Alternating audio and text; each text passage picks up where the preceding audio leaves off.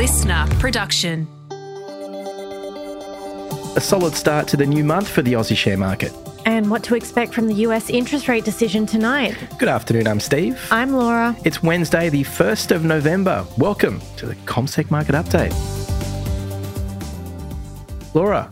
Stevie. Look, it's a brand new month, which I think is a great thing, to be honest, Laura, because we've just had 3 rough months for markets. We've dropped about 9% over that period, generally. And last month, the market fell almost 4%.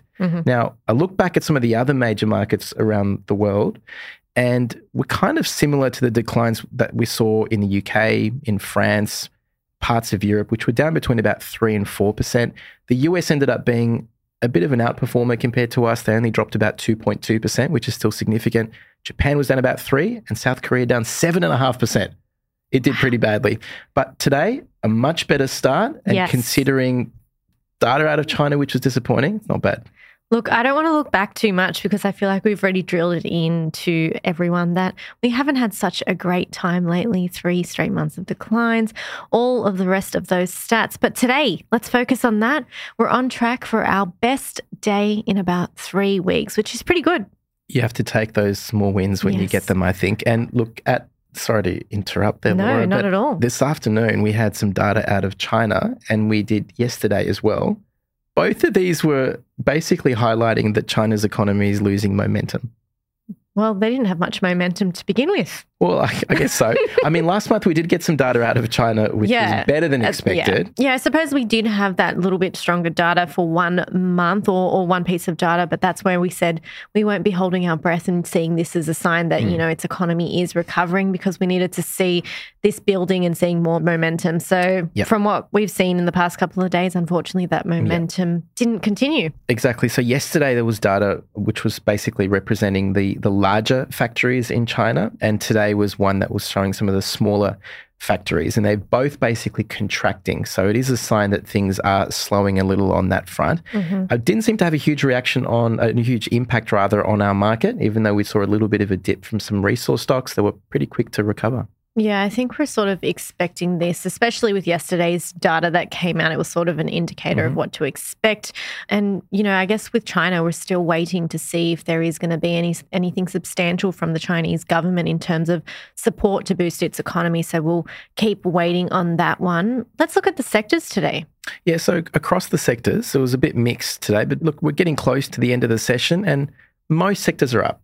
There's only a couple of sectors that are actually down looking at it now. So consumer staples, utilities, they're down about 1/5%, but there are gains everywhere else. Exactly. And if we look at those real estate stocks, they're up about 1.9% ahead of the close. Materials, industrials, healthcare, also up over 1%. So that's pretty good. Exactly. And the fact that they're lifting so strongly and that the banks are also up even modestly, that's helping to keep our market quite positive today. Bit of company news around. We're still in the AGM season, so plenty of those at the moment, but there's plenty to look at, isn't there? Yeah, well, if we look at the coal stocks today, I did notice that they were a little bit of a weight in the energy sector, less so as the day went on. They were doing a lot worse earlier in the session, but we have seen them under some pressure, and that was on the back of coal prices having their biggest drop in almost 4 months. So we've seen the likes of Whitehaven, New Hope and Yancoal all down quite steeply ahead of the close. The worst performer out of those is New Hope. It's down 4.7%. Yeah, so we said that miners have done well today. Some of the really big stocks like Rio and Fortescue, they're up about 2.5%. BHP not doing quite as well, but still up around 1.5%. Now, it was in focus today because it held its AGM, or its annual general meeting with investors. Something that received attention is that it's spending a lot of money to expand a potash project in Canada, which will take about 6 years. So what's a lot of money to you, Stevie?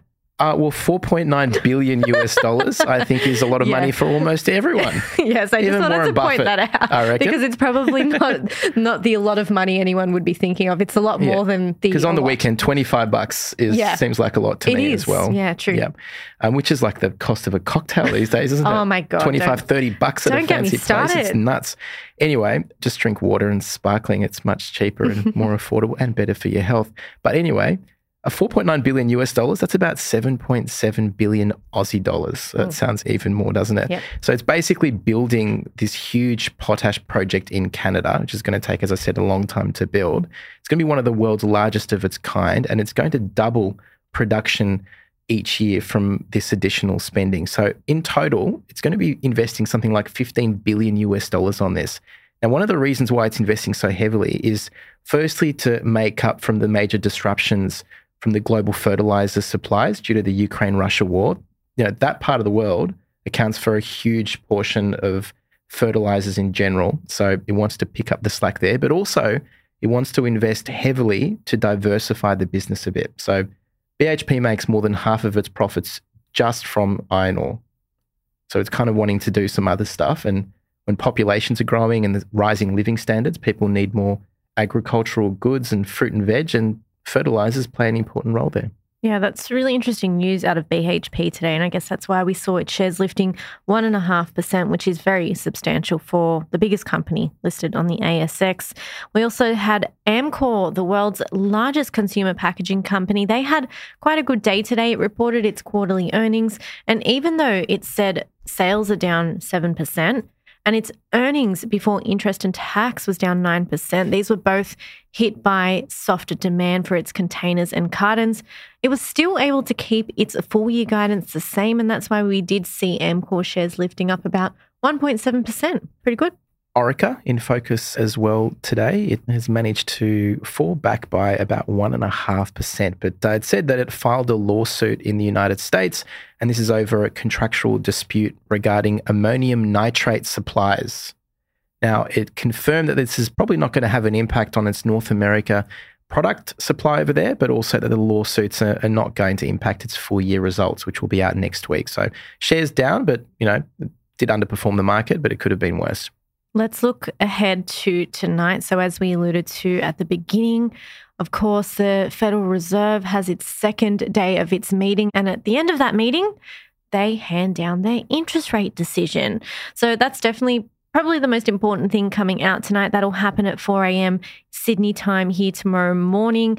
And the expectations are widely that they'll keep rates on hold. So that's not really what we're looking at. If they keep them on hold, that will be the second month in a row. What we're trying to look for more closely here, or what investors will be focusing on more, is the commentary that comes out of the US central bank, seeing what lays ahead for interest rates. And if JP, Jerome Powell, entertains any sort of talk about rate cuts, which is highly unlikely. Very unlikely. I think we're not expecting any sort of tangible rate cuts until the end of next year at this point. And keep in mind that does keep getting pushed further and further back. But so they are expected to keep rates steady, but keep in mind they are sitting already at 22-year highs after their quite intensive hiking cycle, I'm going to call it. They were near 0%, and they pushed that up to above 5%. Yeah, absolutely. So at the moment, the market's pricing in roughly a 98% chance that rates are on hold tomorrow. So if we get anything else, there's still a 2% chance. Yes, but that would be a huge surprise. So if JP says anything about a rate cut, that would almost certainly see markets rally. So it seems very unlikely he's going to be entertaining anything like that for the time being. But also tonight, there'll be some figures on jobs growth in the private sector this evening. This is in the US. There'll be numbers on job openings in America and quite a timely update on manufacturing. So it's going to be pretty busy. Also some profit results from Kraft Heinz, Etsy, Qualcomm, and also PayPal. So it's going to be relatively busy on that front. And then tomorrow, not too much that's market moving that's going to happen here in Australia. We will get some lending indicators and also international trade for the month of September. Yeah, and unlikely to move markets, as you point out. There'll be CSR out with a profit result, but really apart from that, pretty quiet. I think that's about it. I think it is. Okay, well, have a good evening, everyone, and we'll see you tomorrow. Chat then.